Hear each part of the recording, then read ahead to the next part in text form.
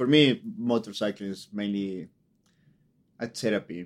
A therapy, not just the fact of jumping on, which is the whole idea of biking is crazy by itself. You go 90, 70 miles per hour on two wheels with a tank full of petrol and an engine full of electricity between your legs and hoping that nothing goes wrong. So I never expect a biker to dissect it in this way. Like, what are we doing here? It's like, oh, this is it going to be okay? Well, let's just keep going. Yeah. But it's not just that. It's a whole connection with the machine. Like, the fact that the machine doesn't work, you just can spend a whole day in the garage dissecting every single part. What's going on? Trying to find the problem. Trying to sort it out. It's not just repairing a machine. At the same time, it's like intense conversation that you're having with yourself all the time. Trying to find the problem in an engine is at the same time trying to find something that is bothering you about yourself. Oh my God. It's a challenge of like, if I can sort out, I can, it gives me the time while I'm twisting this spanner to think about what is going on through my life and what is happening and how lucky I am to have the time to spend in something that is about me. This is just about me. The relationship, and how lucky I am to have that moment. And even if the bike doesn't work and you end up throwing all your tools away to go and swearing to everything, that little moment that you have time, this is the situation that you have to think back and say, how lucky I am to be able to swear something so mundane. Yes. And so silly. Yeah. So you've applied to every arts grant under the sun, but maybe all those YouTube plays are really just your mum. You learn lines all night and wait tables by day. Or maybe you've made it, but can't help reading what the trolls have to say. Well, we say thank you for sharing the things that you make. Thank you for sharing the joys and the heartbreaks. Thank you for sharing the darkness as well as the light. Feel free to be funny, sarcastic, or sad, or uncertain, or exceedingly polite. Honestly, honesty is the best policy. Sharing your truth can bring love or hilarity. Somebody listening might just begin to share too. Thank you for sharing. Welcome to Thank You for Sharing, a podcast to open up conversations with artists and creatives about mental health and self-care. This week, my guest is Miguel Amortigui. Miguel is an award-winning filmmaker, photographer, investigative journalist, and participatory photographer trainer. He uses the visual mediums of film and photography to tell meaningful stories, often with a social conscience. And through participatory photography, he's worked with disadvantaged and marginalised communities across the world to enable individuals to represent themselves and create tools for advocacy and communication. These groups have ranged from young people involved in gangs in London, to the residents of Lima's slums in Peru, to communities experiencing extreme poverty in Ghana. His website, www.miguelamortigui.com, is packed full of info, photos and video footage of all these incredible projects. I really recommend you have a look through it. His work more recently led him to the Calais Jungle refugee encampment, where he worked with residents there, helping them to channel the pain and trauma they had experienced on their journeys into their own personal photography projects. Many photos and the stories of those he met there have now been shared in the book Voices of the Jungle. In his words, born as a response to the oversaturated and irresponsible coverage provided by the mainstream media regarding the refugee humanitarian crisis, it gives voice to the thousands of refugees that were trapped and mistreated in the infamous jungle in Calais. It is an intimate portrait of the lives of these refugees, their stories, their hopes, their dreams, and especially their dignity. Miguel and I met completely by chance last year. He's a friend of my flatmate at the time, sister's boyfriend, and was staying on our sofa because he was stepping in to cover someone in a play in London. What I then found out the next morning when I met him was that it was The Jungle, the West End production by Good Chance Theatre. Good Chance Theatre are a fantastic organisation set up by Joe Murphy and Joe Robertson when they were in the jungle, where they provided a safe space in the form of a large white dome and a programme of theatre and art workshops with the communities there to bring people together and provide some solace in unleashing people's imaginations in the most dire circumstances. And they've continued this work in new projects in Paris and with refugees and asylum seekers in this country, and with more projects to come. In their words, through theatre and art, Good Chance creates new kinds of communities to empower artists from across the world and connect people, stories and cultures. I did a short stint of volunteering with them in February last year and had seen The Jungle the previous month, which since has been shared in New York and San Francisco. So Miguel and I had so much to talk about.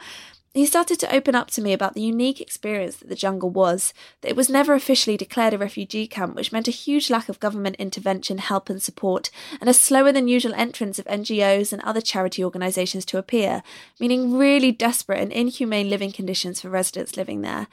Incredibly, over time it was transformed into a community with makeshift shops, there were schools, there were restaurants, libraries, churches, mosques, there's centres for women and children, youth clubs. This was all through the hard work of the residents there, so many cultures and nationalities working together, and organisations gradually coming in, as well as a huge influx of volunteers from England of all ages, a lot without any experience, but a huge amount of heart, humanity and morality. He mentioned to me the difficulties some volunteers had experienced with their mental health on their return from the jungle. Some had been working there around the clock 24 hours a day, 7 days a week, before then more helpful guidelines and rules were imposed by Help Refugees who then had arrived on site. And Miguel kindly agreed to continue our chats about how one does look after their mental health through this sort of work on this podcast. Through our chats, we talk about the emotional outlet that his artistic creative work and his hobby of painting on the side have provided him with, how he has coped and survived in the most terrifying and traumatic experiences through grasping for the humanity between him and those around him, what led him to photography, what he loves about his work, and how he tries to look after his mental health around his work, and the anchors we all need in life to root us and ground us. Obviously, the nature of his work and volunteering in general is well known to have a hugely positive impact on one's mental health, and that comes up a lot at the very end of this episode. But on the other hand, being exposed to so much pain and trauma and seeing the disparity and injustice of how much opportunity and safety some countries have as opposed to others can be a huge amount to process and carry, especially as the emotions you're going through can in the moment seem lesser to the immediate dangers to the lives of the people you're helping. Whereas, as we all know, to help others in the best possible way, we need to also be checking in with our own mental and physical health. It's the old gas mask analogy, put the gas mask on yourself before you can help others. We therefore discuss the ways that talking and art can help volunteers not to burn out, and how to keep up your mental and physical health, to follow your heart, and to keep helping people in those situations as best you can, in the truly amazing ways that people did throughout the jungle's lifetime, and the truly amazing ways that people are doing it now all over the world. I will talk about ways to continue to support refugees around the world at the end of the podcast. This episode does contain distressing and upsetting content. If you've been affected by anything we've talked about on this episode, or you're looking to seek further mental health support, please do look at our show notes. We have a list of telephone numbers and websites there.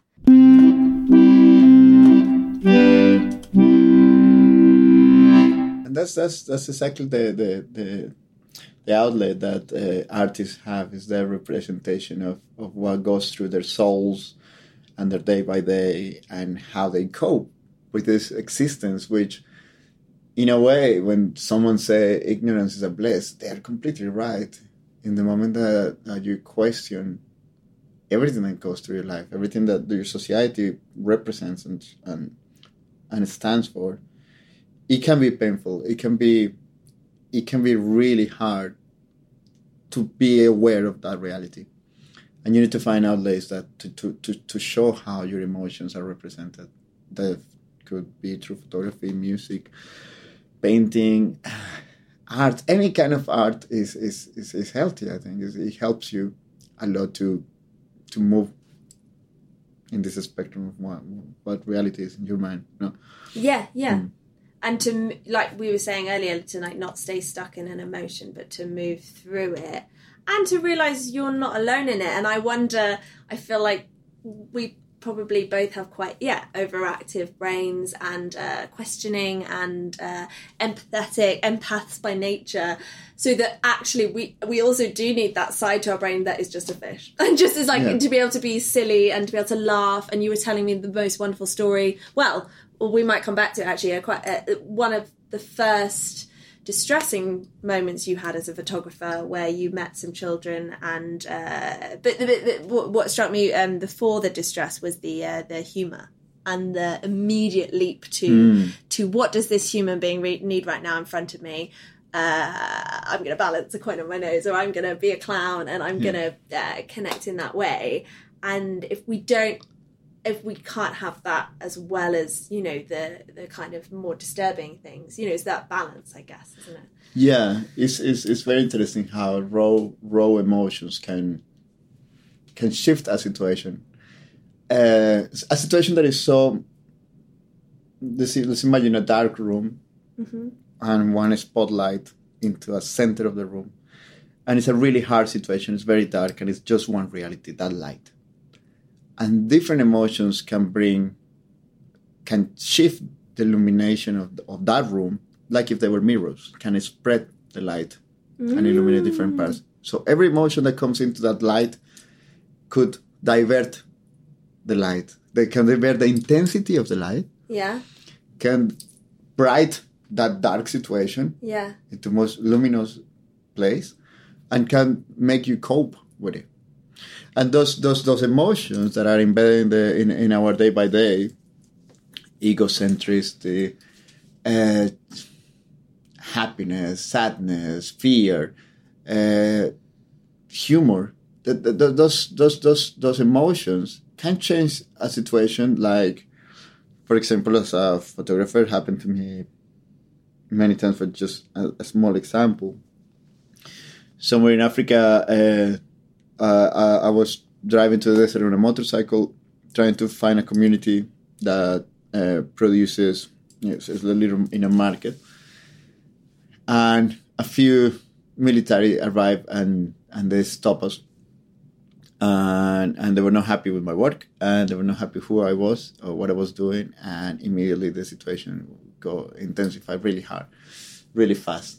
And they got a very volatile situation, and to the moment I end up in the floor with a pair of boots on my head and a rifle pointed to it. And in this situation, you say, "This is not good. This is probably the end now." And I had a retrospective of my life, what I did, the people that I met, and you're like, okay, you know, it was good life. It was a good life. It was a moment that. Probably someone can make a film out of it, and that means that it was good, and it's time to see the credits roll. Oh my gosh. And then in that moment, one of the guys dragged me, and he was gonna pull me inside one of the trucks, and I didn't know what it was. Nobody knows what I was gonna be, nothing. And in that little trajectory from the floor to the truck, I saw a man. I was standing watching everything. And I said to the guy who was dragging me, "Stop, stop!" And I look at the soldier. He looked important because he had a pair of glasses and he wasn't doing anything; he was just staring. And I said to him, like, "You are very powerful. You're a very powerful man. Can I have your photograph? Can I have your portrait? You're very strong. I give you the picture. Doesn't matter. I just want to take your photograph. You're very powerful." That goes ego. And immediately beat him. And he was like, "Stop. Take it." He standing there and took his photograph, and I look at it and look at the picture. You're very powerful. Look. One more, please. One more. I said, okay. Can I have your friends with you? Yes. They pose. And I took 3-4 photographs. And I said, "I would love to send you this photograph. How can I send you this picture?" "Oh, you have WhatsApp?" "Yes, give me your time." "Oh, let him go. You have to send me the picture, okay?" Yes. And the situation shifted in that moment. Because there was a different mirror into the dark room and divert the light, divert the situation. things like that happen a lot of the time. As a photographer, you can modify the situation like that. For example, in the refugee camp in Calais, when it was a horrible moment, when there were 2 days before the camp was evicted, so everybody didn't know what to do. It was dangerous at the time. And when I'm leaving the camp at 10 o'clock at night, I see a family coming. And I can only see the silhouettes. So I start taking photographs of the silhouettes. And when they come, they are arriving to the camp 2 days before the evictions of the camp. So there's no hope for them, basically. And I start to talk to them, and they're from Syria, and they didn't know what was happening. They didn't know anybody in the camp. 10 o'clock in the night, they're going to have to sleep outside. They're carrying these bags. So when I offered my help and we started to move the bags, the suitcase, trying to find one of the volunteers to see if we can assign something for them. And the French police arrive, intercept them, open the bags, and start to throw their search in the bags, and start to throw their things in the mud, the wet mud, all their clothes in the wet mud. And then they point to the mom. It was the mother. It was the daughter. It was around 16, and 2 little kids. And he points the mother for that bag. Open the bag, and the woman open it, and she says, "My underwear, please don't." It's a Muslim woman. She's really embarrassed, and she doesn't want to show her underwear. And I say, "Open it. Show us. What about those ones?" And she has to hold her underwear. They're laughing at her. They're laughing. "And now your daughter." And she's like, "No, please, my daughter, no." And in that situation, I hold my camera, and they look at me and say, "You don't touch that camera. You get arrested. You take one photograph." So I'm in a situation I can't do anything. And the only thing that I can see is the 2 kids crying because they see their mom crying. And they see their mom being humiliated. And in that situation, what can you do? It's really, really hard. It's breaking your soul. It's breaking your heart. And there's a moment when you have to step out and make your stomach, your heart, strong and like a rock. And then I took the same situation in Africa. I took an umbrella. I think they had an umbrella, and I took the umbrella from them, and I balanced it in my nose. That was my party trick most of the time when situations like this happen. And I balanced on my nose, and I started to do a little clown routine, and in my chin, and the kids, and I brought the kids to me, and they were laughing, while their mom basically was being abused by the police. There was nobody else that could help.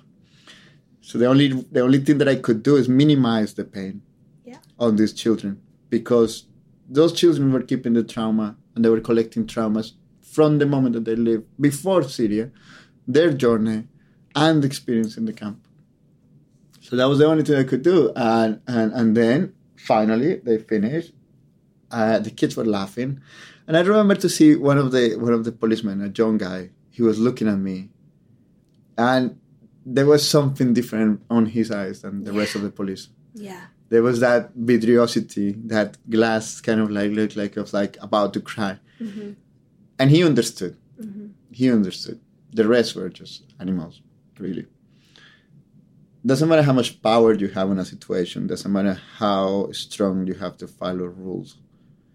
There has to be a humanity and a conviction that says to you, this is not right. Mm.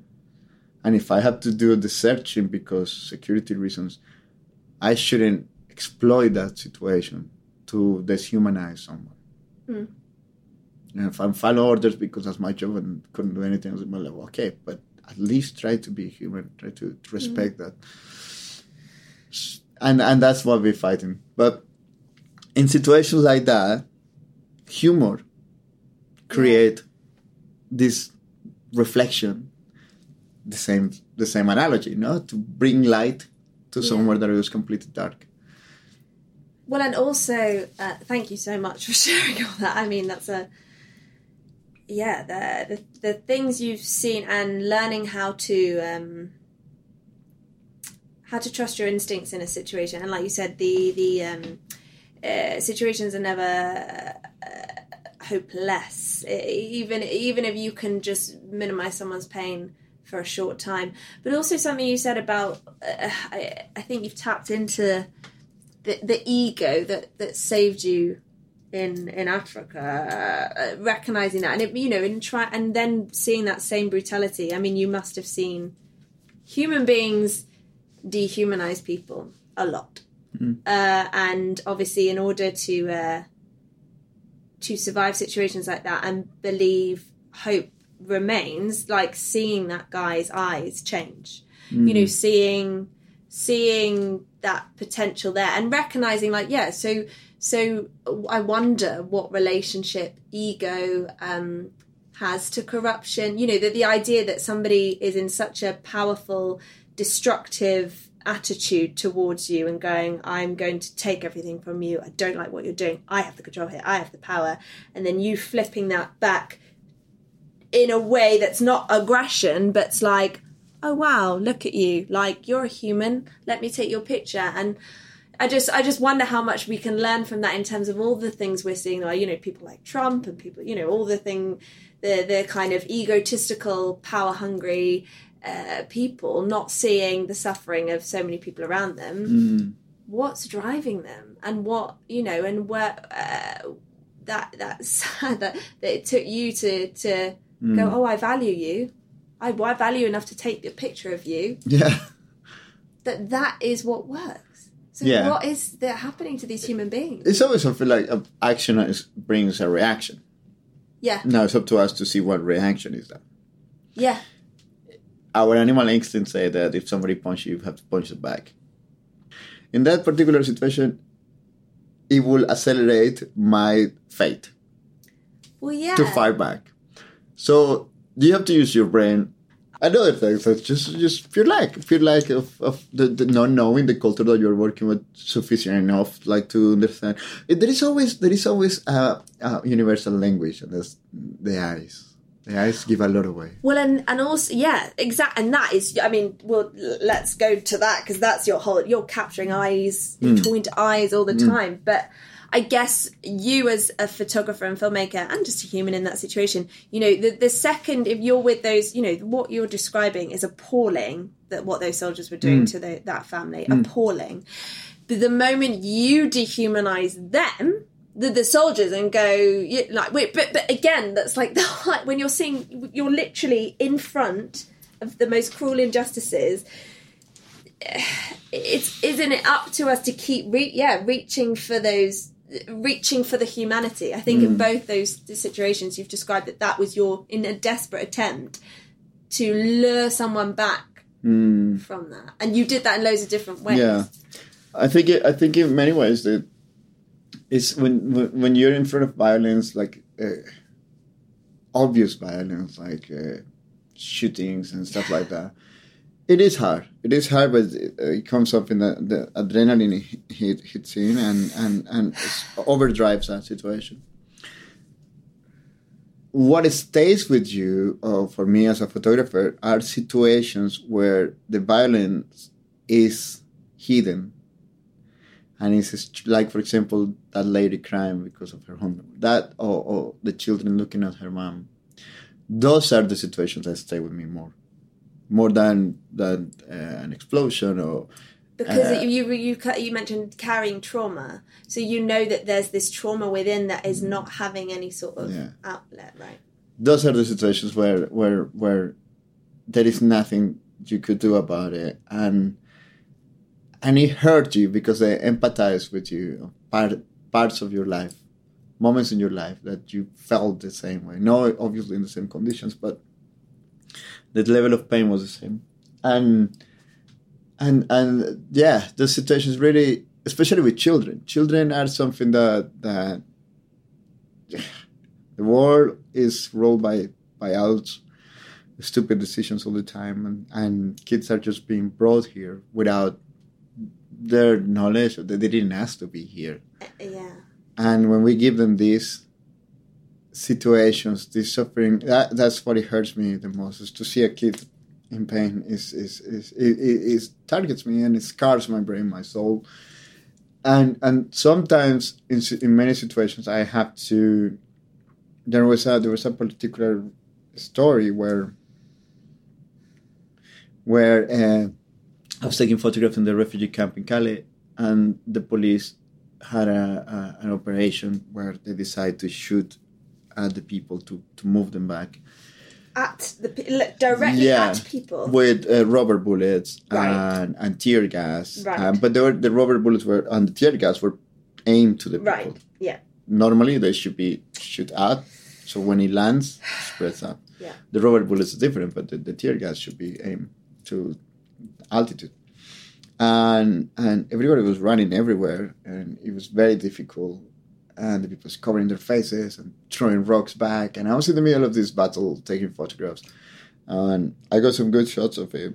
But there was a moment when they started to shoot at us. And I was against one of the tents.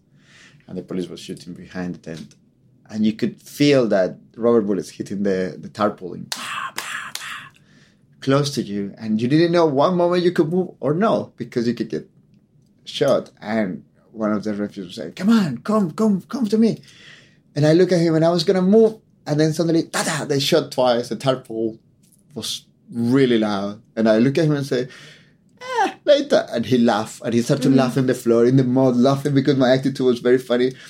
And then he ran one way and I ran another way. And while I got lost in the middle of the tent, trying to escape, I saw this little girl, which she was completely blind because of the tear gas. She was on the floor, in the mud, trying to find her teddy bear. It was like, teddy bear was dirty, but she was trying to find it. And she was crying, covering her eyes. And in that moment, the first thought was taking that photograph. Because the light, the suffering, the color of the tarpaulin around it, the mud, the teddy bear. The composition of that photograph was a Pulitzer. It was an incredible image that it will represent the suffering of these people. And any other photographer will probably don't think it twice to get that shot. I couldn't do it. My finger couldn't press the shutter.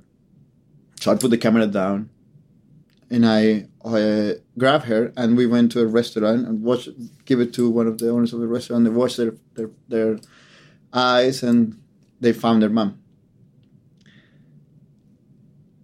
That photograph, even though it wasn't recording my camera, it was recording my brain. Yeah. And through many nights, many times, that child appears sometimes next to me in the middle of the night. Sometimes when I'm driving, I just see her passing towards the car. Things like that is the image. And it's really hard to understand why that particular image, because I didn't take it, because I didn't press the shutter button and I can look at the photograph and realize what happened, because maybe my brain magnified the suffering of this, maybe because it was too intense. Million questions start to bombard you.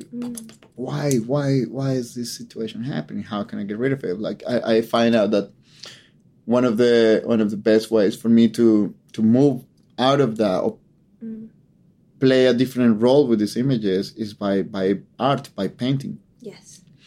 And projecting in a canvas something that touched myself in a hard way or in a happy way. But obviously, happy memories is very easy to live with.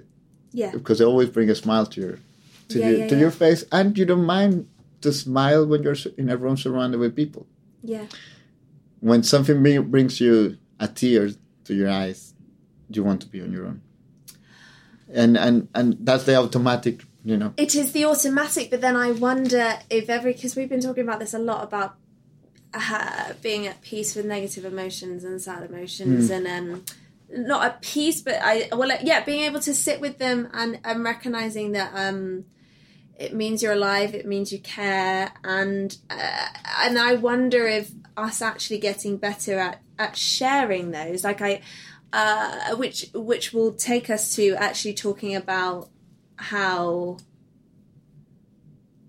we then live, and if it's better to be able to talk about it, and maybe cultivating spaces where we aren't afraid to sit down and talk about our most scary experiences ever, our most devastating experiences ever, be really honest about how they still affect us today, like seeing that image of that girl and thinking, because the more you're talking, I mean, I'm just thinking, you are dealing with a lot, because you're dealing with the particular art with their social conscious and going to war zones and incredibly hard circumstances. This contrast as the photographer, where do I engage and when do I stop and take the photo? Because both are with beautiful intentions of wanting to share what's going on, to make people, but then also that, and so making those decisions is tough, and and sometimes you surprise yourself, and the kind of circumstances of that, but also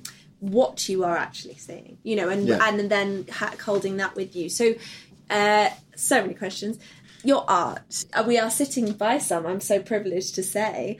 Tell me how you discovered that helped you, and how it helps you.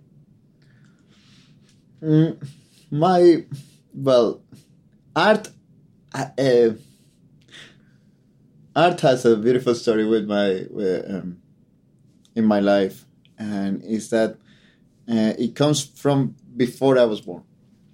So when my grandfather, which now is 90, it's going to be 94 years old. Hey, when's his birthday? I don't know. I'm not going to say this year? Is it going to be 94 this year? I think so, yeah. Okay, cool. So. We'll be thinking of you. When he was a little boy, we come from a native Indian community. So it's a big part of us in our DNA, which comes from the Amazons. And he has a particular treatment because of his blood and because of his race, and end up living as a young boy in the house of a German couple that was living in Colombia at the time. And the man was a photographer. And one of his first jobs, apart of being working in the house, his first jobs was coloring photographs, because in that time the pictures were in black and white. So he has to color the skin tones and imagine how what kind of coat was it? Was it blue? Was it red? Imagine to try to create these beautiful images. You can have a bit of creative license. Be like, I didn't really like that coat colour. I'm going to make it like emerald. Yeah, exactly. And he started to do that, and then slowly he made his way, bought a camera, made his way as a wedding photographer and first communion. And he started to work like that, and his children used to help him sometimes. And one day he decided to have a meeting and ask them, okay, look, this is a photographic camera, as you know. I don't want you to be a photographer, but I'm gonna teach you about photography, because if in one part of your life you don't know what you're gonna do, or you're starving, or you're in a different country, you don't know what to do, this will help you to survive. And after, I don't know what he told them, but after that talk, all of them become to be photographers, except for one that is a teacher. It's a smart move, Dad. Get them all in the family biz. So there are different kind of like journalism, the different kind of areas, but my dad was involved more into journalism, and he belonged to that time where Latin America was going through big changes. Mm-hmm. The revolution, you could smell a revolution everywhere, and the people was starting to educate themselves about changes, about oppression, about how a different reality could be possible if we join together and we fight. So the Cuban Revolution just happened, and everybody was very, very excited with the idea of being able to change the whole continent. So there was a lot of struggle to finish the oppression, and it was a perfect time for journalism, a perfect time to tell stories of people dreaming about changing the course of the world, owning their own continent again. So he started to take photographs in all these places, and it was so beautiful, the images that he had, that for me, sitting down with him in the house and looking at the slides coming in against the wall, and he was telling the stories, and at the same time, it was a time of Bohemian. Bohemia was everywhere in Latin America, so while the slides were passing on the wall, their friends were playing guitar. Oh my god! Al unisson with the images, and somebody stopped the photograph, and a friend comes with a poetry, and that growing up in that. So you were just surrounded by art. Surrounded by art, and my mom was a painter, Yes, a fantastic painter, and a sculptor. And I used to take classes because she was. Yes, please. She used to take me to her university, and she didn't have any babysitting or anything. So she used to put me, when she was giving the classes in the university, put me in the desk with clay and painting, and just see myself trying to copy whatever she was doing. So I was surrounded by that world. It's so cool. Yeah. And encouraging all the class to just be children. You were just like, you're an inspiration before you even knew it. Yeah. Love it. So it was very strong oversaturation of art and images. And then very naturally, did it just become your hobby then? Well, I started helping my dad, and I got my first camera when I was 7 years old. I got a first camera that was a plastic camera. Is it here? Similar to this one. That's it? No, it's it's the same. I bought it afterwards, the plastic camera, but it was beautiful, and I use it. And then it was this relationship, and then growing up. Unfortunately, my dad had to leave the country. Then there were hard times. There were hard times going there and trying to imagine what would it be to be guided by him. You fascinate yourself with these stories that happen. This courage of trying to identify or find the truth behind certain situations, and that started from school, and then it moved into covering protests in the university and taking photographs of your friend that is suffering because certain situation. And it's that the sense of humanity start to grow up, and then you realize that the camera becomes to be, in a way, a weapon of denounce the truth, to portray what really is happening. And you realize the similarities with it. 36 shots, only for one film. You have a scope. Yeah. You have a strap. Yeah, So the similarities with a weapon is very similar, but you're capturing truth. You're not destroying, you're creating. Absolutely. That's the difference between the two. And that's the way that I approached my students to entice them with the willingness of learning photography. Is basically like you have to find a hook, and that's how normally I tell them about it. Did you? When did you start teaching as well as being an artist yourself? When I arrived to England, first, moving to another country is learning to be born again, learning to walk in a way, learning to speak, learning to relate with other people that doesn't share the same background, the same culture that you have. Yeah. You have to listen more than anything else. Listen before you learn to talk. listen. I mean, that's a good metaphor for us all in any situation. Listen, yeah. Yeah. It's very important. Yeah. That's why we have 2 ears and 1 mouth. There you go. Yeah. So true. And when I arrive here, though, I have to go through the whole process again. And then try to put myself in a situation where I'm going to be. How can I be? Do you encounter racism in a very, very polite way?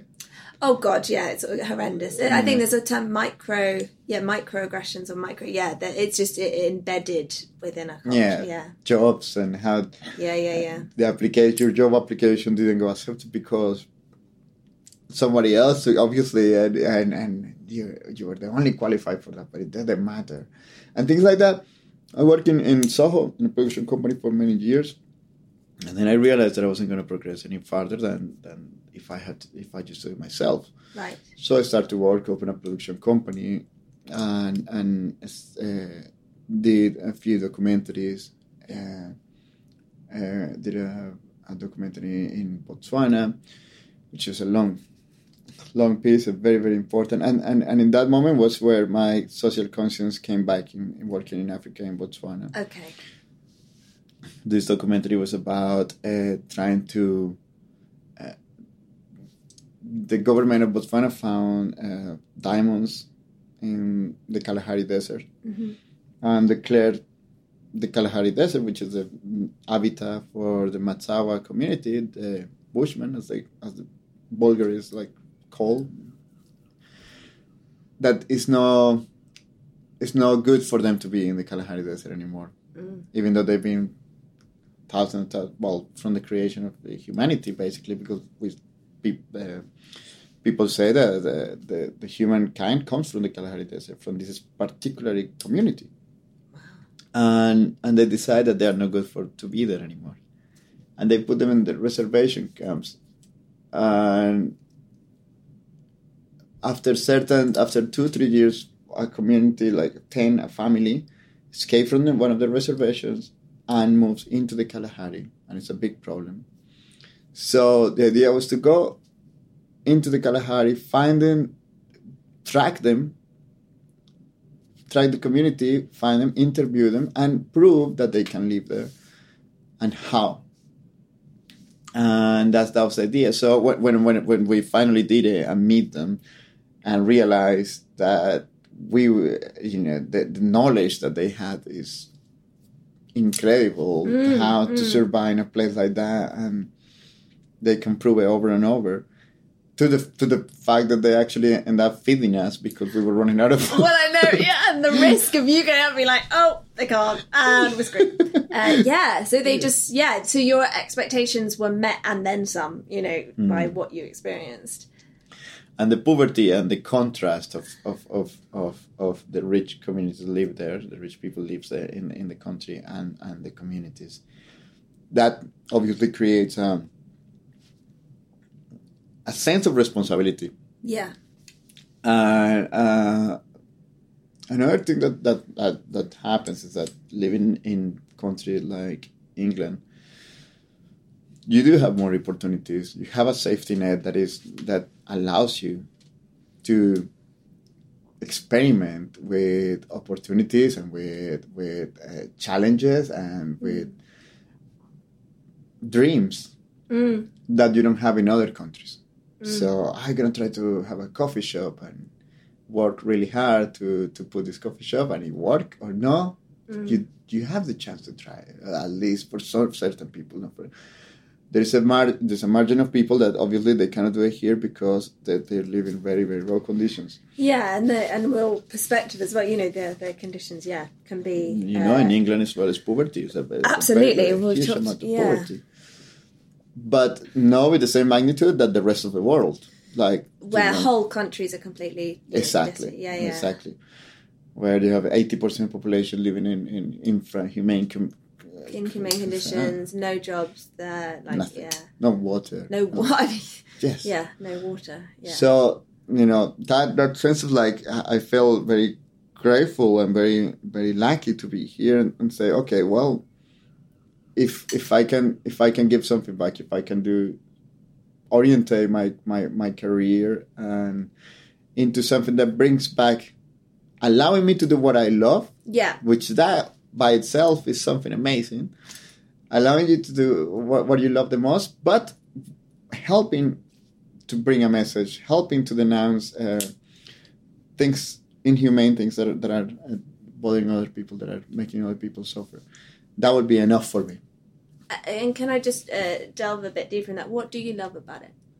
What do you love about the photography? Yeah, what are, if you can, I know it's so difficult, but like what those feelings, like what is it about it? You've already talked about truth so much and it being a weapon for truth. And I love about photography has the power to dissect a situation, to distract, to bring people together, to change structures that are formed in a society, to entice, to make people dream and believe that they can do something different for the community just based with a photographic camera. And I will give an example of this to make it more clear. Mm-hmm. For the last 12, 14 years, I've been working with photography, but I've been specializing as well lately with participatory photography. Yes, which is incredible, yeah. So working with in communities or places where they have suffered certain situations, trauma, for example, gang members in London, yes, or people at the edge of democracy in certain countries in Africa where democracy is something unseen, and suddenly how democracy is being taken, or poor people in the favelas or in Peru. Situations like people in Sri Lanka with after the tsunami, and situations like that are really hard and create certain levels of trauma or stigma. They get stigmatized by the rest of the community, and they don't want to talk about it. They get pushed aside. With these participatory photography workshops, you give them a camera and a promise that you're gonna teach them photography. You're not gonna talk about what happened. You don't want to know what happened. You don't know. You don't want to know how the soldiers acted that way or treat you that way or what happened. Like, for example, in the refugee camp, some of the atrocities that happened to my students were impossible to speak of. They were so sad. And they don't want to talk about it because it's too painful. Yeah. But with the cameras, you teach them to talk about photography and how we're going to do this, and teach them to how to focus, how to do the shot, portrait style, and blah, blah, blah. And they get really excited and they talk about it. Oh, I love this picture because of this. I love this picture because of that. And how can you do it different? I can do it like this. I can do it like that. Okay, I have a homework. Today we're going to do treasure hunt. We're going to do 5 different shots. You're going to take photograph of something that is really tall, something that is very small, something round, something red, something that makes you happy. The first 4 shots are very easy. And then in a refugee camp, what makes me happy? Mm-hmm. As a 14-year-old boy, as an 11-year-old girl, my teddy bear. Why it makes me happy? Why it makes me happy? Because my father gave it to me. Okay, that's it. Carry on, move on. Then we go back to that. Why? When did your father give it to you? Oh, before we left Syria. Where is your father? He died in Syria. Okay, good.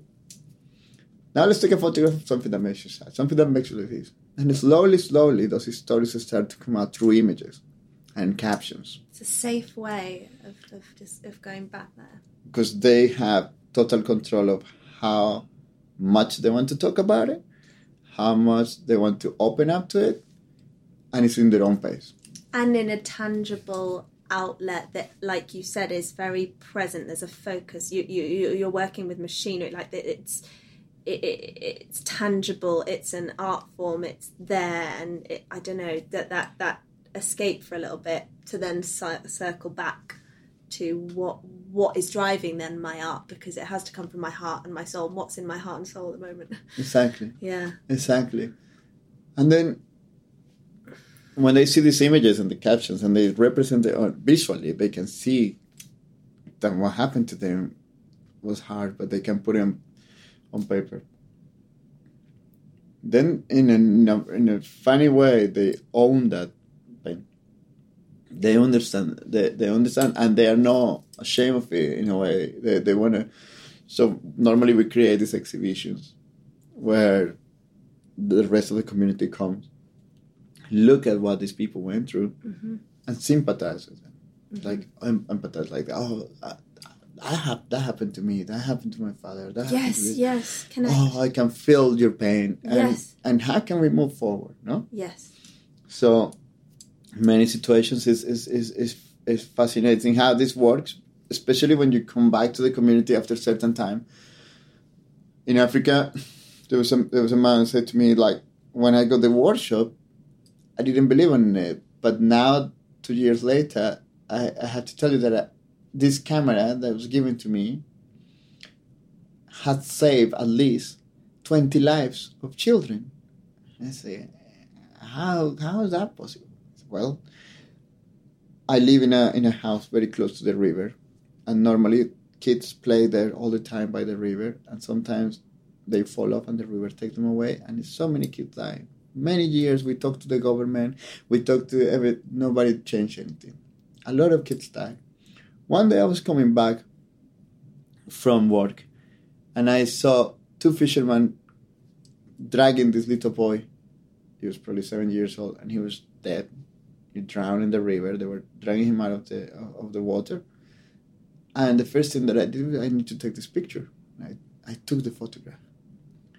And then I went to town and I printed and I laminated and I nailed that picture to every tree around the river. No more children play there anymore. Oh, they went to the other side.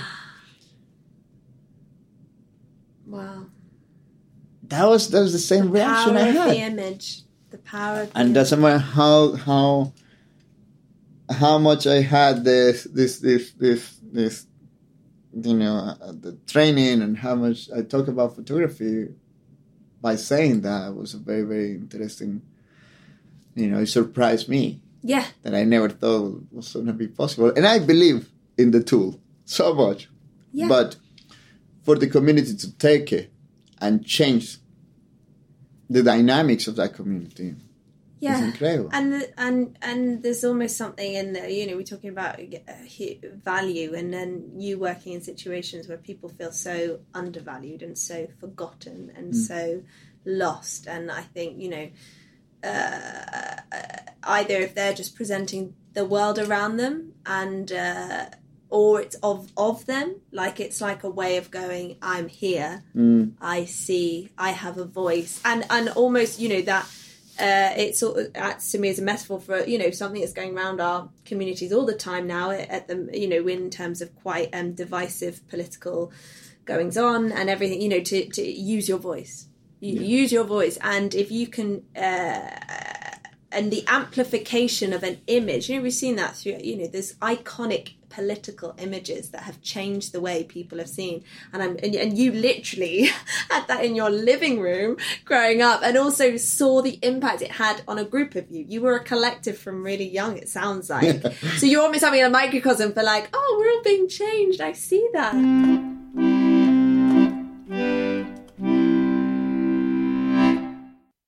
We are going to hone in on Calais because we both, I've learnt a bit about it from Good Chance Theatre, and then meeting you and your book, Voices of the Jungle, which I'm going to publicise so much on this podcast. Thank you. I've had the great gift of having a very brief look at it this morning, and I can't wait to look at it more.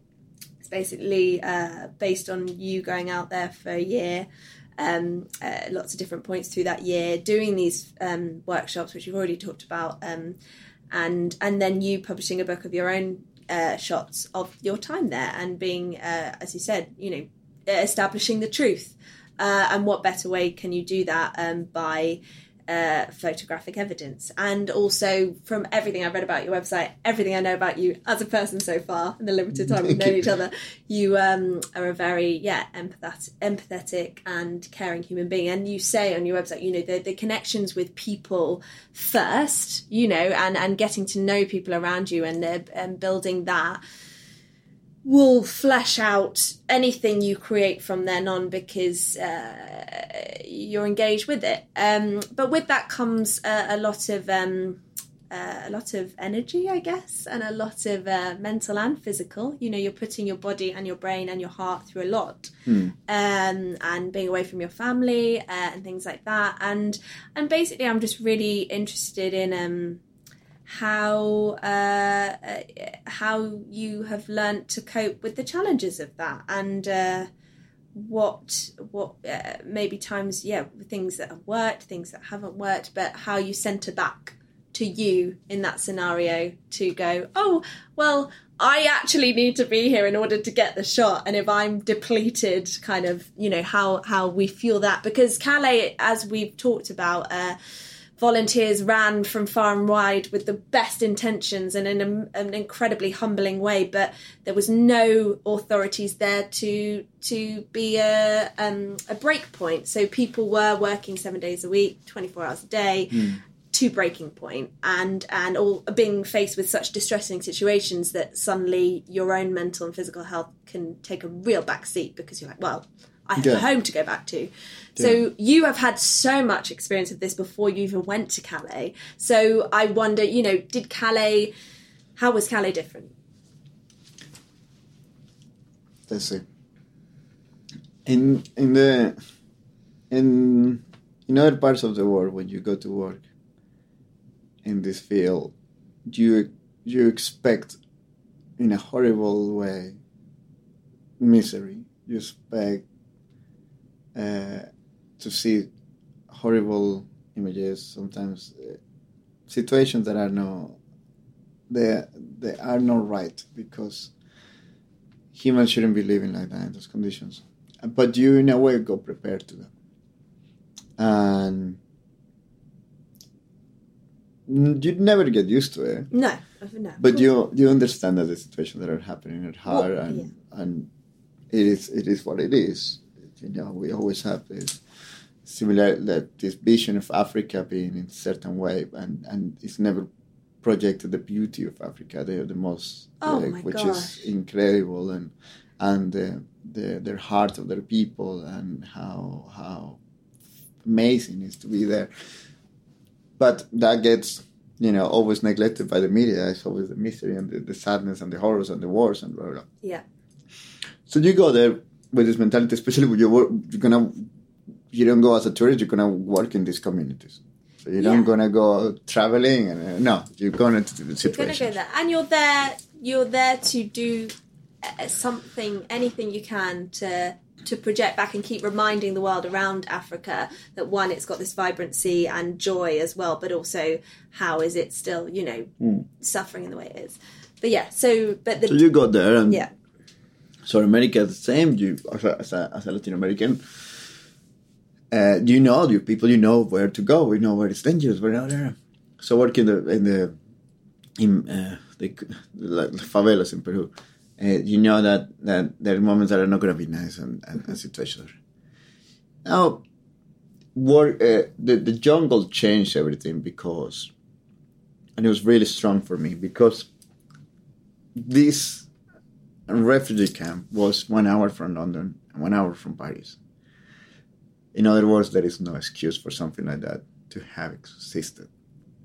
There is no excuse for somewhere like that to be there, and people suffering the circumstances and in the way that they have suffer in that place, and that make it even worse in a way. That make it that so hard to walk out of the camp for half an hour and just by walking and go to a McDonald's and see cars passing by with caravans of full of wine going to England, like in a bus cross, and you know all of this incredible way of life just passing in front of the eyes of these people, and understanding as well that they want a piece of that. They want the emigration. I'm an immigrant, and I know that you move away because you need to, because there is nothing than your own food. There is nothing than your music. There is nothing better than your people and your friends and all of these things that warm your heart so much. And the only reason why you have to go somewhere else is because you have to. Because animals and birds don't leave the place where they were born by choice. They live because nature, because the weather is changing, and they have to move to feed somewhere else and then come back. So it's this instinct of survival that make us move, they make us adapt, they make us smile when it's 2 degrees outside and saying, I'm not used to this, but come on, carry on, and ooh, so cold, whatever, carry on. So all these people seeing every day their countries being destroyed by our wars. Exactly. Taking their resources from their countries, and saying, I want to be happy. I want to have a life. I want to be with my uncle that lives in Bristol, and he has a restaurant, and he's offering me a work, some kind of job, and I can be there in 1 hour and a half. My life could be different. How can I achieve that? How can I? I just need to cross the border. I need to cross somehow. And seeing them every morning wake up with so much hope, leaving their tents when they've been sleeping all night, freezing, having a shower with freezing water, getting ready, combing their head, getting ready, trying to be as impeccable as possible, trying to look okay with dignity. They have this dignity everywhere. And then waiting until 6 o'clock when it starts to get dark to hide in a truck, get inside of a fridge, inside the truck, somewhere like that, or jumping on a train to make it to the promised land, no? And having this dream every single day, failing and coming back. I didn't die trying today. Maybe tomorrow I make it. Maybe not. But I already traveled all this distance for this dream, and I'm not going to give up now. So not only are you in this, or a place that is not habitable in a human way, but although the amazing attempts of people there making it so, and that's incredible. You say, that in the worst possible situations to still, put on your best clothes and present yourself out to the world. But but then you're coping with this also, seeing the people you're meeting every day going out to risk their lives, and you're saying this is every day. Like a lot of people in the jungle have this routine every day. And you see the kids trying to play with a piece of wood as if it was a car in the middle of the mud, and they smile at you, and you can't help to look into their teeth and see how rotten they are, how much attention, medical attention need. And no one's coming. Nobody's happening. And some organizations were there. Yes, like Médecins Sans Frontières were there, and other people, but it wasn't enough because the camp was never declared as a refugee camp, so that avoided immediately the need for other organizations to come. And in a way, there's a big advantage that the French government has, because they can kick out the people anytime that they want, because it's an illegal settlement instead of a refugee camp. Which they ended up doing, but after a very long time. Yeah. So when I arrived there, immediately took my camera, hang it to my neck, and I started to walk around. I didn't take one photograph because that's what everybody does. Arrive there and Disneyland, take photograph. I hung my camera. I make sure that everybody saw that I was taking a camera, but I didn't take a picture. I was just hanging around, went with a very, very good friend of mine. And slowly, I start to ask people, is it okay if I take this picture? Is it okay? Okay, my friend, take a picture. Okay, my friend. And slowly start to earn the trust. It was very hard for the two of us to go there, and for him as well to see that. And that night we talk about it. And then my connection with the place start to build. Yeah. And it start to create settlements, and I couldn't leave anymore. I have to go back somehow. I have to go back. What do I have to offer? You cannot just go back as a photographer. You have to do something else. So I talked to another friend. We decided to open up a series of workshops. Yes. And we create a Welcome to Our Jungle. Yes. And it was the same thing, participatory photography. Meeting some of the people there and give them a platform for them to express what was happening through photography. We did those series of workshops, and then slowly, when that finished, an exhibition happened in the dome, in the middle of the jungle. But then by that point, I used to walk around everywhere with the camera, talking to people, and take a photograph, and next day print it and bring it to them. Oh my God, Mohammed, what's up, my friend? This is your picture. Oh, please, my friend, take a photograph with me and my wife. Oh. Okay, take a photograph. Come back next day. We'll have it with my cousin, and then my children, and then suddenly you become the people's photographer, and everybody was like, he's okay. He can take pictures. Nobody else. Yes, he can take photographs, and in that place was very, very difficult to be a photographer, because if you take photographs of these people. Is arriving from. They have to cross many countries to be in England, but they are stuck in Calais. The law says that as a refugee, you have to claim asylum in the first country that you land. Yes.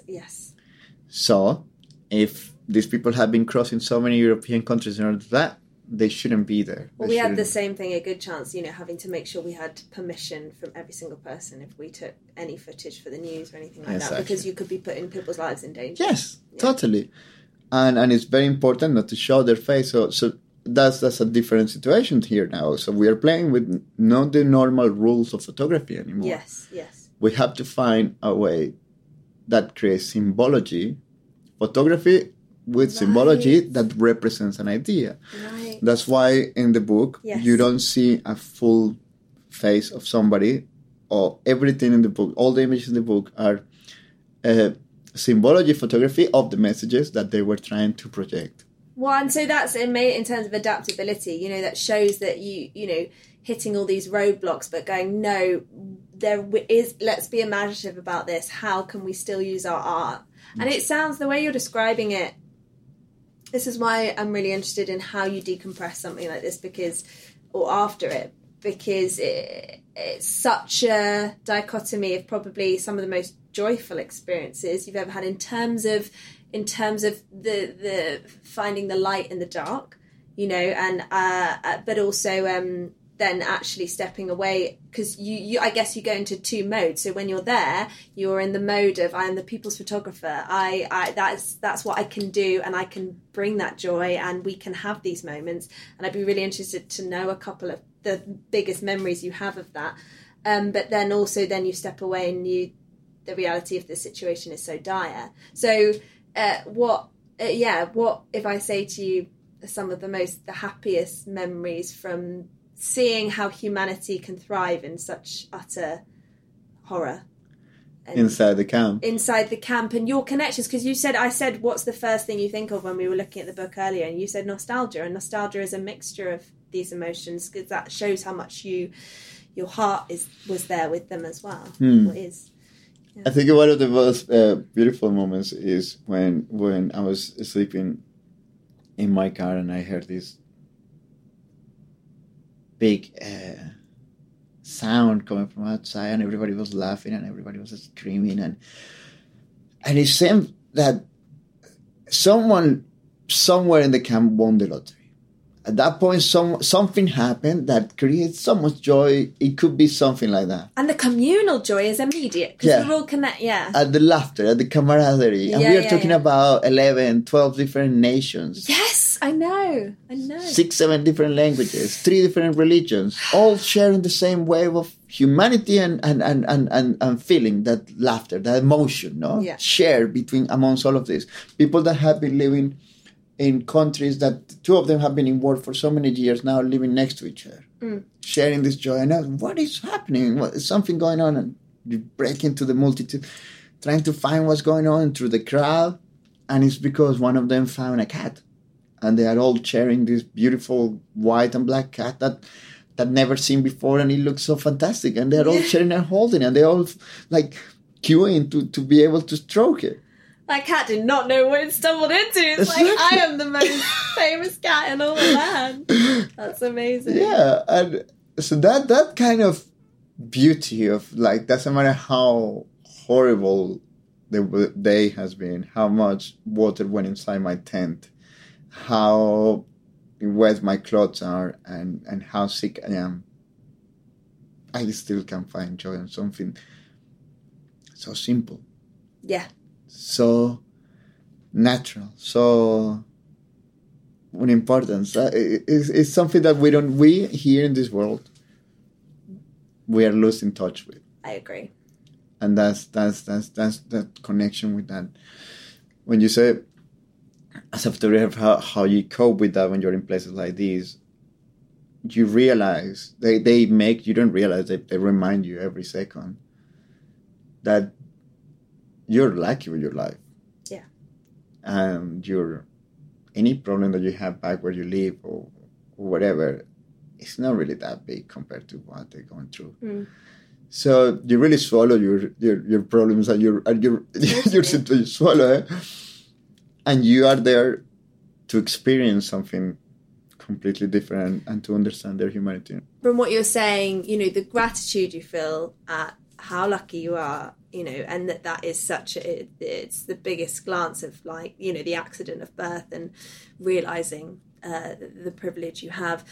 And so when we're talking about the volunteers, because I think something that strikes my sort of brain is that that can actually be very overwhelming as well. You can feel very guilty at that. You can feel, therefore, very addicted to helping, because if you're not helping, you're just sitting in your privileged little cocoon. And the realities of that is quite damaging to the soul, because obviously you can't help where you were born, and this idea of putting the gas mask on yourself to be able to help someone else. I think we've talked about that a little bit, to be able to be fully present, and kind of the self-care needed to give so much, because if you're giving without any sort of pause to check in with yourself, it will deplete, it will run out. So I've seen, and experience has taught me, and like you were saying, the impact of volunteers in Calais, there weren't extra bodies there. People were working around the clock. So I'd be interested to know, was it commonplace? Did you find yourself sharing with other volunteers the experiences you were going through as you were there? And did it help? I think the beauty of to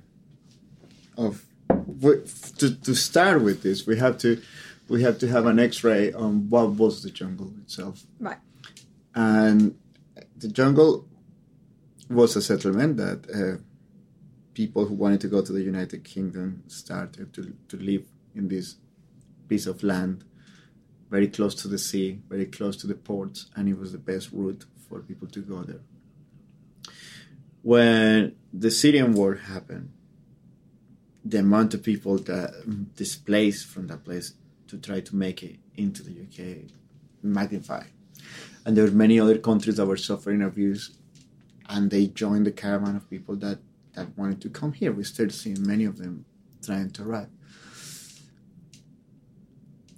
The urges for to have a better life, to share, to meet up with their families in the UK and all of that was so intense but the frustration of not being able to cross because of the security was as equal. They decide, because of dignity, to create a settlement to live where they were stuck with better conditions.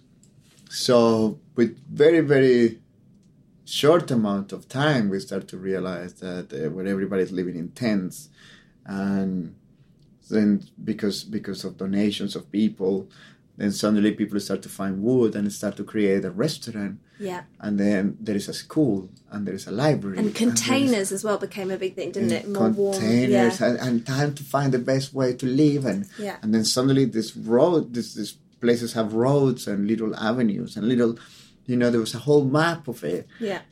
And a place like the jungle that it was ruled by anarchy in the most pure way. Yeah. We always see anarchy as like an act of rebellion and violence, no? Molotov bombs thrown into cars, and that's no anarchy. No. This place was anarchy itself. It was unwritten laws, ruled by the eldest of every community. Uh-huh. People, even though there was a lot of horrible things that happened there was a common sense of like, I don't going to do that to this person because it's going to be an action and a reaction. So yes, this kind of retail rules so that no police, unless it was the police from the army, from the French government, but no their own police. There were gangs and there were different things, but it was very unique place, a mecca of different cultures, different food, different music, languages, something very, very incredible. I mean, in Babylonia, this mix of different situations, and I was very, very lucky to experience that. Now, all of this is possible because at the same time, there were a lot of volunteers that were arriving from different parts of England. And because there were no very big NGOs helping these refugees, somehow the word got spread and many people feel the necessity of, I need to go and help. I need to go and, see what it is and donate something and just go and help for a weekend. That we can become to be a week and 2 months and 3 months. And then you see, as I describe in my book, little hippie soldiers armed with guitars and walking around saying, "Hey, Amit, do you have a pair of shoes? Do you have this? Okay, I'll see you tomorrow." And trying to help as much as they can without something that is very important, and is training. Yeah.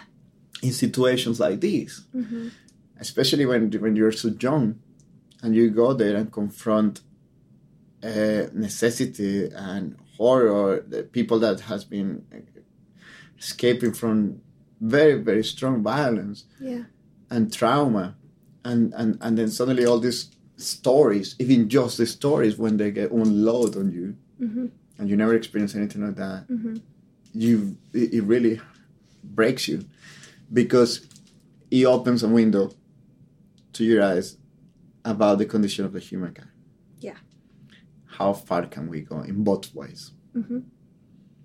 And we hear in movies, we hear in books, but to meet someone that has experienced that from firsthand is very, very strong.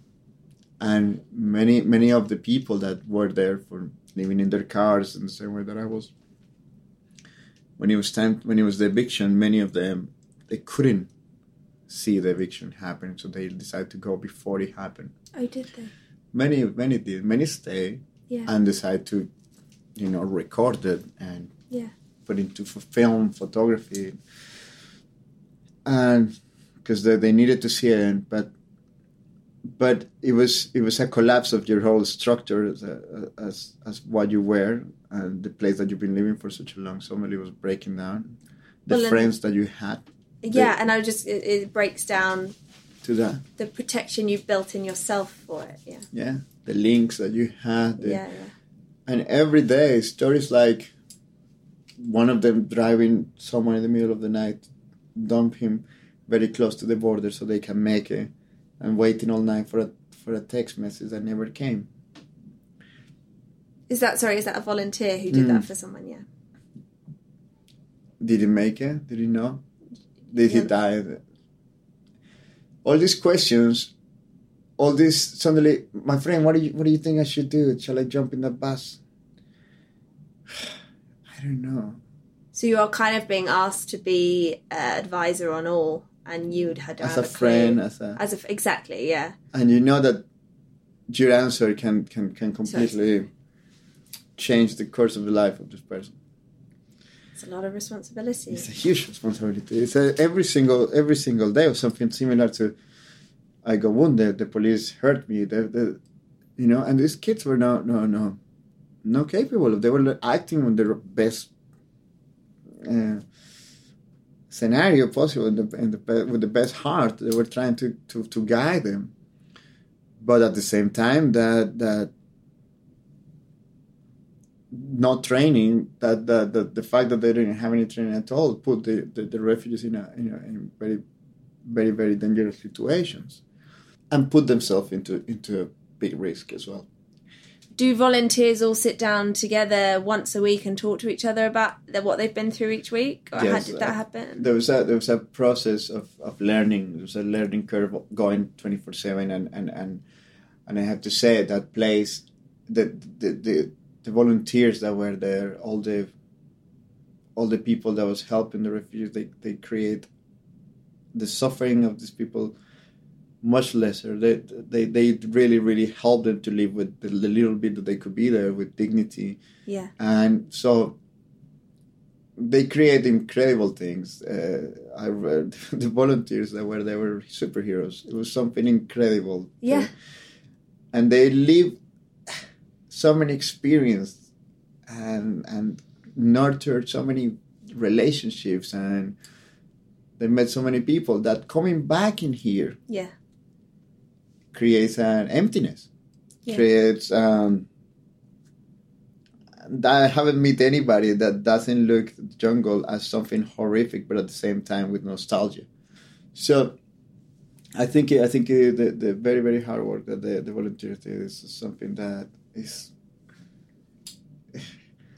it deserve recognition by the government, by entities that completely ignore the situation there. Yeah. These little kids, young teenagers and older, they did the job that is supposed to have done by these governments, and they actually took hands on and did it and help and move into legal ways of how to bring children in here. And I mean it's incredible the work that they did. You included, by the way. You keep saying that. No, you included. No, I don't like to say. But it's true. Well, this and that. It's a point, a brilliant point. And do you think still to this day, with the volunteers you're still in touch with who were there, like, do you feel that there is a need still for some outlet for people, for some, like a government run, hearing what they have to say about the situation, having a community group? Like, do you feel, okay, so that takes me to your art, your painting that you say helps you so much to get through these situations. That's something you found. How does that help you get through your work? Because your work is, is amazing, but it comes with a lot of emotional baggage. It is hard. I think my doing this work, and they have moments when you start to question many things, question your reality and how important it is, your work and the things that you do, and you need to find anchors that help you to cope with the reality that you live in. For me, the biggest anchor I have is my two children, which is all they come back to me and are present in many situations when I decide, is this photograph worth it to take the risk, or is this moment is and then the image of my kids come to my mind, and I say, no, it doesn't work there. Or sometimes I can measure the risks based on them. They are my ground to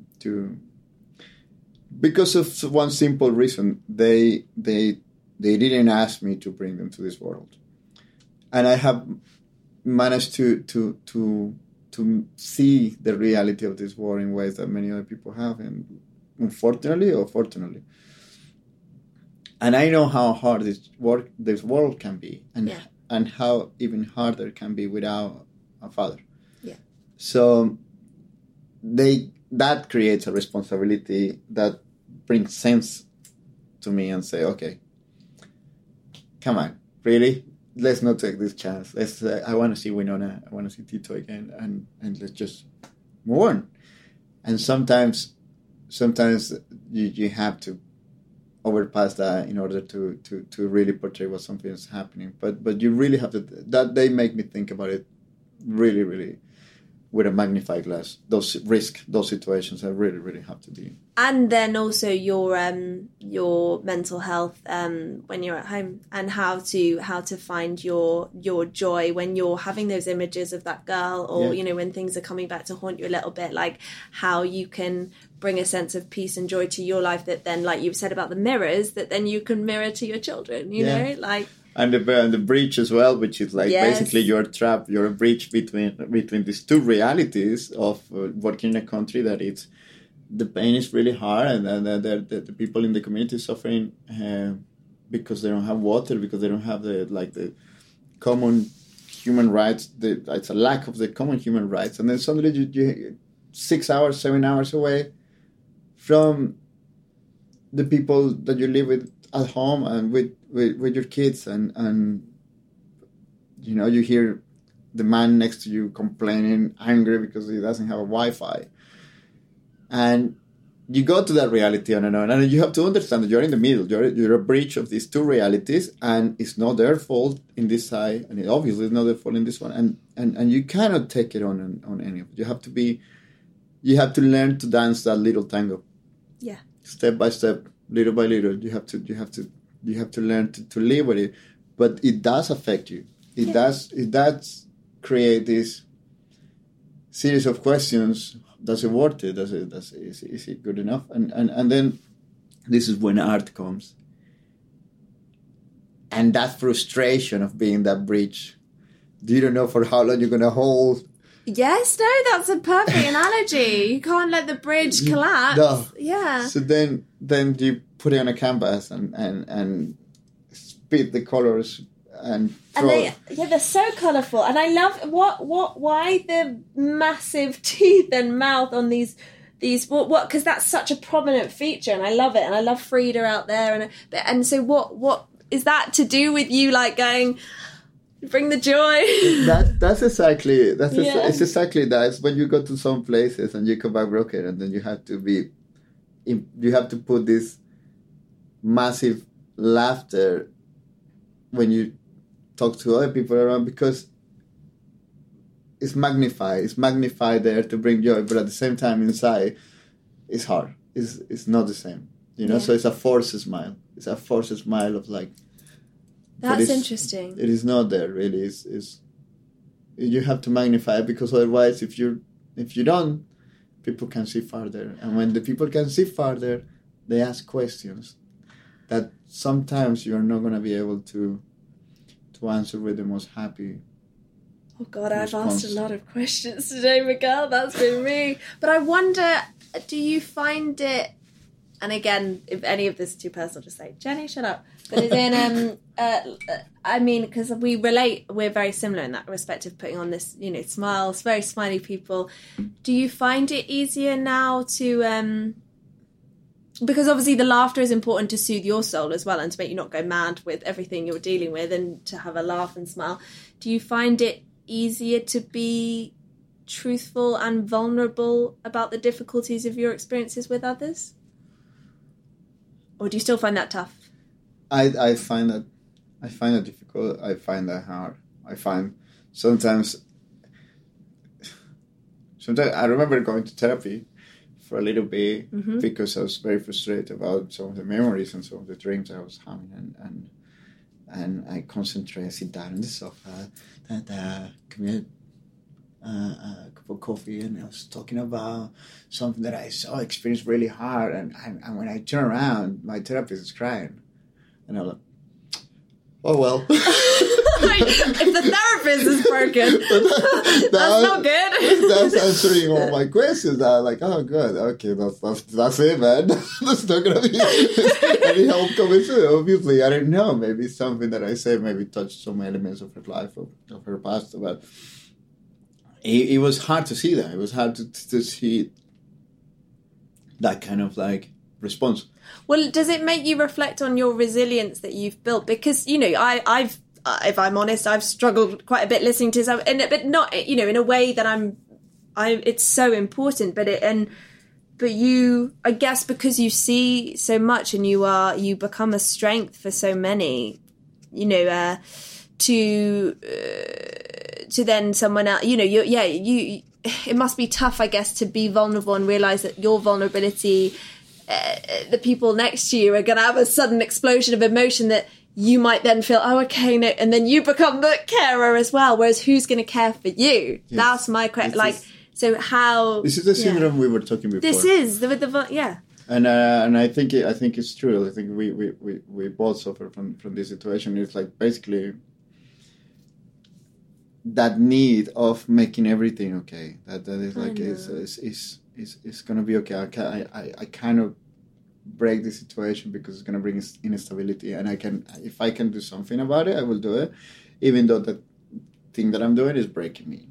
Yeah. You know, but it's okay because I'm strong, and later on I can glue it all back together. Yeah, but then I would say to you what I'm really interested in, and I think you do so brilliantly, and you're doing it now, but it's that idea of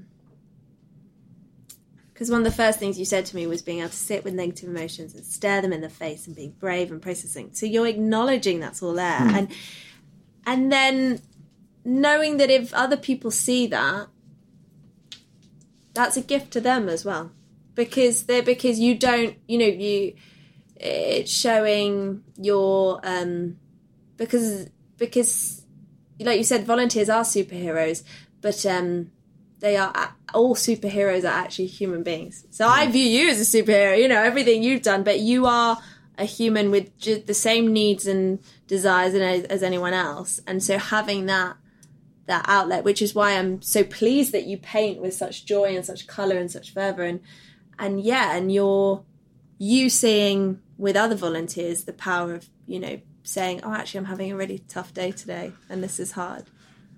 I haven't. But you still struggle with that? Yeah, that's okay. I do. Okay. It's funny. I try not to. Well, it's hard being a father as well, because I try not to tell like too much of what's happened, because I always, it's that thing that you're saying before. It's just like kind of like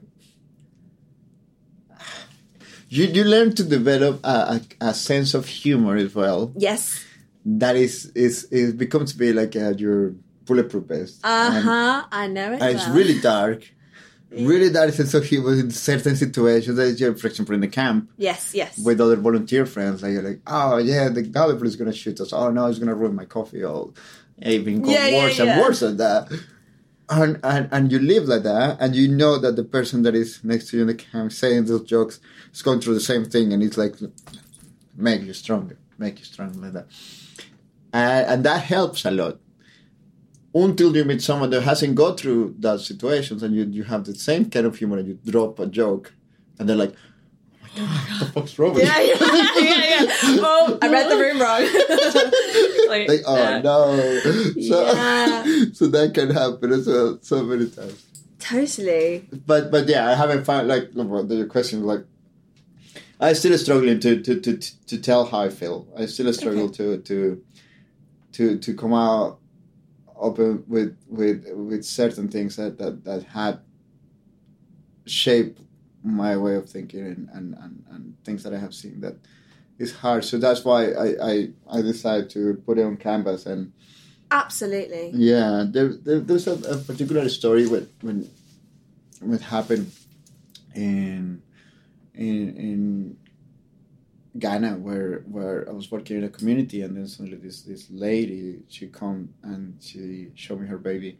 It's a very, very poor community, and there was not too many food around, and she gave me the baby, and I started to hold him. Oh, hello, how are you?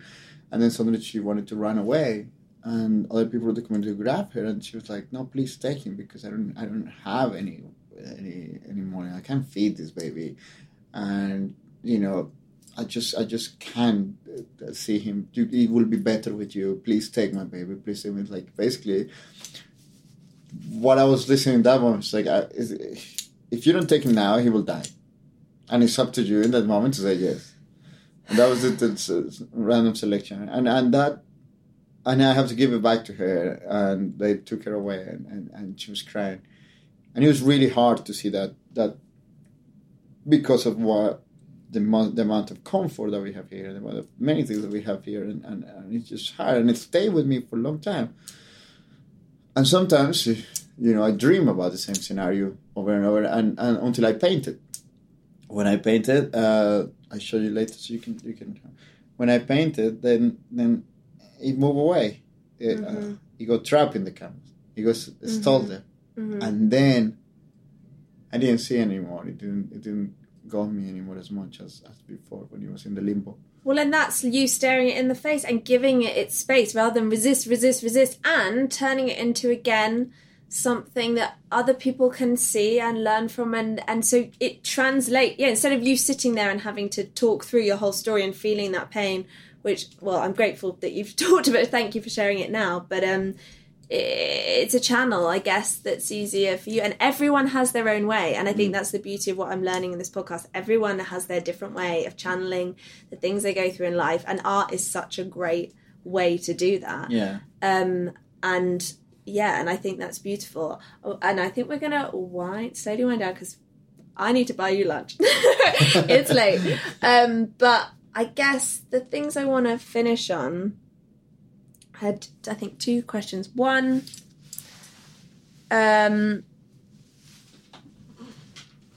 is there, this is my own curiosity, because I appreciate that painting is such a great way for you to explain your experiences, and you're such a great writer as well. Everyone will see in the book, not only are you a talented photographer, but you write so beautifully about your experiences. Thank you. What is there anything, as someone, like you were saying, when you can sometimes talk about your experiences, people can get very upset, emotional. Is there anything that people could do to help you in that sense? This might be my responsibility OCD, which I told you about earlier, but is in like, I'm just interested in how it's always a two-way street, and I think it reminds me of learning to talk about things and asking questions and not being afraid to ask questions. So I just wonder if there's anything that you think friends could help you with your experiences. Well, that's a weird question. I don't know. I don't. You well, your community, your biking. Do you talk about completely? Have you opened up to them about some of your experiences, or is that you love talking about other things with them? I have tried, but I do respect that for many of the people that I talk to, it's a very hard subject, and they prefer to live their lives in that other side. And the simple idea of stepping into the bridge and feeling that waving, it scares them. Yeah. And you can be really annoying by it. Hey, did I tell you? Well, let me tell you about it. Do you read my books? It could be really, really hard for many people. You can't impose yourself. I think it's things like these. Certain people have it on their hearts, and they make their way to it, and they ask questions, and they want to know. Yeah. But sometimes, some other people, it's better not to have. And sometimes you need to not as well. You need an escape. Exactly. And so some people, it's better to live the way that they live, because you know that in the moment that they learn a little bit more, it will affect them. Yeah. And they maybe don't have the same mechanisms that we do to to cope with it. Well, it makes me think about the world as an entity, and that idea that if, my well-being is affected by, we're all connected. And so if there's suffering going on in the world, it automatically affects me. So it's like nobody wins in this really corrupt, scenario. If they really don't, because the more you know, it's so hard to reconcile that, we can be sitting here lucky enough to just be warm and sit and have a nice conversation, and somewhere else there is complete devastation happening. And so how that's like, I remember discovering all that as a child, being like, what? But as in like, I guess as I've got older and also learned more about my mental health, like having to recognize when I can be doing my bit and when I need to recharge and sit in my own space and breathe and not feel so overwhelmed by everything that's happening. So like you said, I guess you can understand why, if people have never had an insight to that world and don't think they have the capacity to do anything, how damaging it can be to know about it, I guess. Yeah. And we're bombarded by media all the time, by news all the time. And sometimes we see that someone read an article in a newspaper about something and they decide to investigate more and find more about it. Sometimes other people decide to change the channel. Yeah. And it's the same thing. It's just... And maybe they've had, like we were saying about the poverty here, they've had a ridiculous day. They're struggling, how do we take it on? My boss has been an idiot all day long. Yeah. Do I really need to see this kid in Palestine die? No. Let's change the channel. Which, it's really interesting how... Well, oh, sorry, I'm so sorry to interrupt, but that just makes me think of this, like you said, the joy, you were saying Africa, we don't see the joy, news is so like, boom, boom, devastation, everything. I wonder, and I guess this is, you were showing me a really sad story in this book, but there's also the cat story, you showed me the photo, and more of that, the human resilience of joy against all odds. I wonder if then maybe people would be less desensitized to just like, oh, it's just so bleak and I can't do anything. You know, and recognizing humanity. That's why The Jungle, the play is so effective, because you see people living together. And I think The Jungle was to see The Jungle was really hard for me, because it brought me back 2 years later. It brought me back to the same place that I used to do the workshops with the students. It was in that restaurant. I know. Oh my God! In the original restaurant, and it blew my mind when I saw that. When I sit down, when Ben, one of the actors, which he was I knew the original character because he was my friend in The Jungle, and when he started to act and move the way that he moved and the things that were happening, it affected me incredibly. I couldn't stop crying during the play, because I lived through with all these people. I met them and the kids, and it was really hard to I really feel vulnerable at that moment. It was really hard to see it. Was it cathartic though? Was it devastating but releasing as well, of something that needed to come out?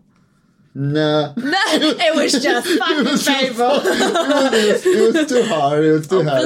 It was really hard to look at it. And there was a moment when the actor looked at me and said, "He's okay? Are you okay?" And I was like, "Yeah, no, I'm fine." I'm like, "Oh my God." And it was just like, It was. Did it help seeing the audience then be so affected by the art? Because that seems to be a theme in your work. You could see people didn't know who I was, and they were like looking at me, and it's like, I think he's a refugee. Look at him crying like that. Like, why is he crying so much? Like, why is this guy? And I was in a corner in the darkness, but you still can see that. And I was really affected by it. And the play is very important. It's done in such a way that it brings back all those emotions in such a short time. Yeah. And tell a story that is so beautiful, so profound, so hard as well. So it's really beautiful to see how much work was put into it, how close the actors have got to their characters. Yeah. It's fascinating. It's really, really interesting. So, yeah, I'm very, very proud that the book and the stories are going to New York attached to them. Absolutely. It's really... That is, yeah, and I'm going to do a whole spiel at the end of this episode. There'll be this is what's happening with Miguel now, and catch him in New York, in the big city. And my last question to you is, if there's anyone listening who was a volunteer, has been through similar things, or is, just working in this same line of work and going through challenging periods. As we know, there's joyful periods and there's very, very challenging periods. Is there any guidance, what words of advice would you offer during the hardest times? There is a problem with this place. As you asked me before, if you have any friends what can we do as friends, or how do you share it with other people and stuff like that? Mm-hmm. Even though being there was very hard, and sharing the stories of these people and collecting all the stories were really tough, the sense of purpose that you feel by being there, I haven't been able to feel anywhere else. Okay. So being there, even though it was hard, suddenly make the perspective of your life, it makes sense. Mm-hmm.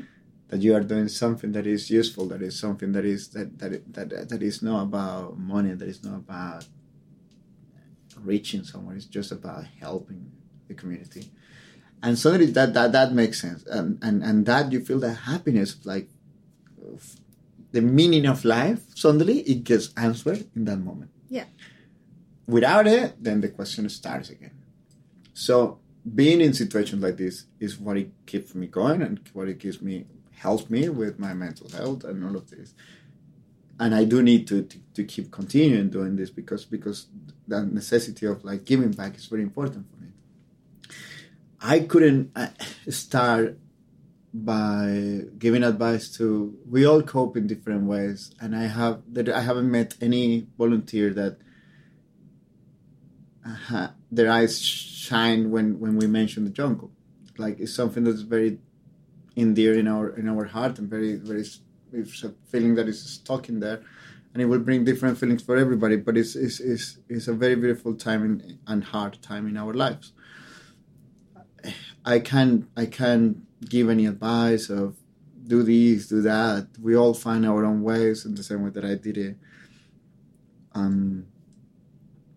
Just follow their hearts, and there will be find an anchor, like I did with my two children. Find an anchor and follow their hearts, and it will go through. It will happen. Keep doing it. Keep It's that sense of purpose that creates an addiction.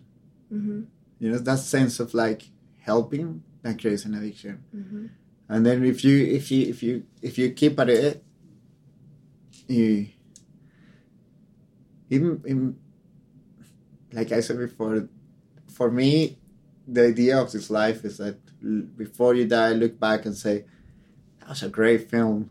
I know, when you said that earlier, and I was like, well, yours is like a whole anthology of we've got episode 8 of life. That's for me, right? It's a good film. It worth it every second, and Well, and managing so that the addiction doesn't become unhealthy. It's a healthy. It's if with the anchor, you can continue to follow your heart and that purpose, and also, would you say that you've found, in order to keep, because I am as well such a passionate person about what I do and all these things, but in order to keep that healthy, recognizing the purpose of you just as a human, as a father, as a partner, as a family member, as all these things, and as a human, and that is an anchor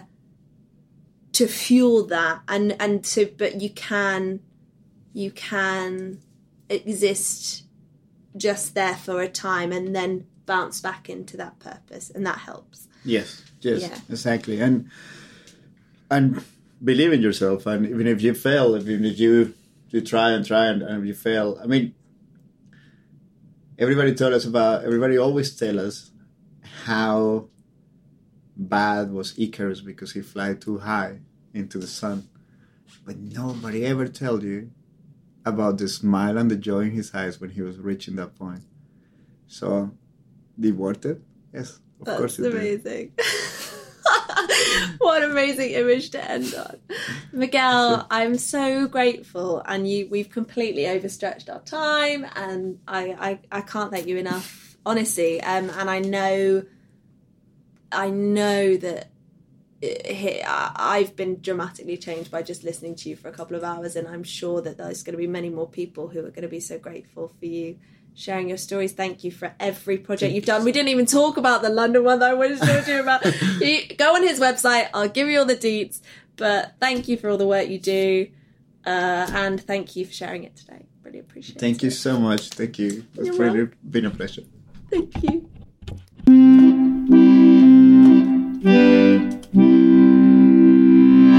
Thank you so much for sharing, Miguel.